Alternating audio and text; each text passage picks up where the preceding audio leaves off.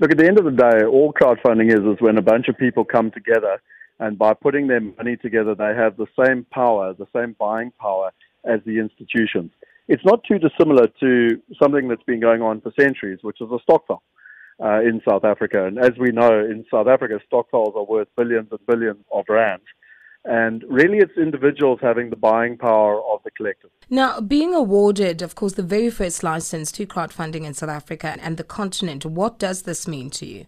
Well, it's not so much for us, it's for the investors and for the industry as a whole. You know, what's really important from an investor perspective is that there's a lot of scams out there and people are very nervous. It's their money. You know, they don't want to get scammed.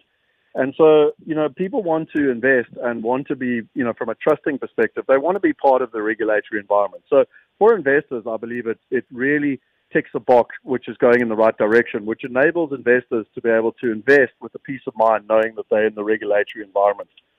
From a country perspective and from a regulator perspective, I also think it's an incredibly significant step, because if you take South Africa, we're a bit behind the curve in terms of making this fintech industry, financial technology industry, regulated.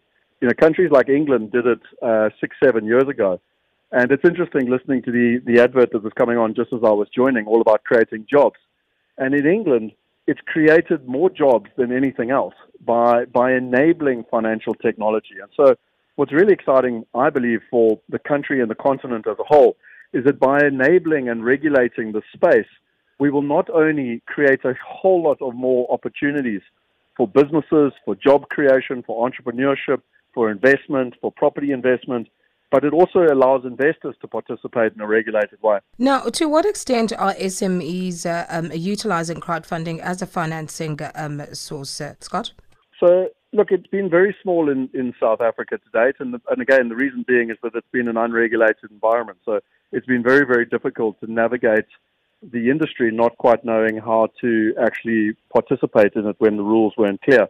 Now that the rules are clear, I believe that we'll be able to emulate what's happened in the UK. Two of the biggest crowdfunding platforms in the UK, one called Seedrs and one called Crowdcube, are actually joining together, and they are now bigger than AIM, which is the secondary market in the UK. They're only smaller than the London Stock Exchange.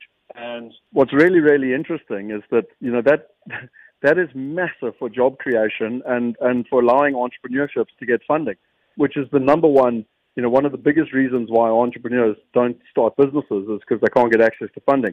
Now, with this regulatory space, entrepreneurs with a good idea and people that want to follow them and are passionate about their idea can participate, and it can really enable as a catalyst to the entire ecosystem.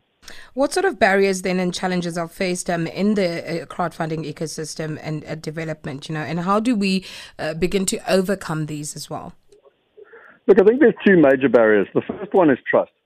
So we as individuals are you know, we want to make sure that our money is protected, and therefore, you know, this is a new way of doing things. And just like in South Africa, it's the same all over the world.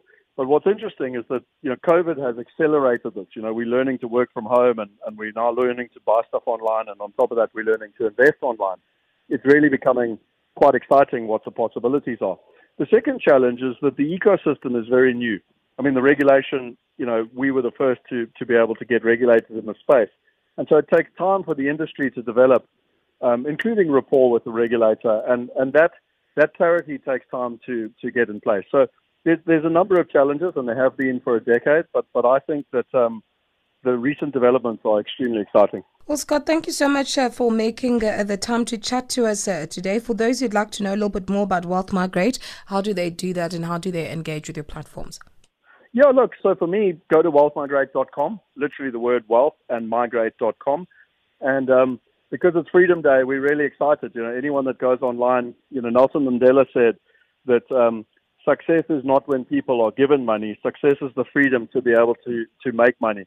And, you know, because it's Freedom Day, we've actually dropped the minimums to $100 for anyone because we believe that financial freedom should be for everyone.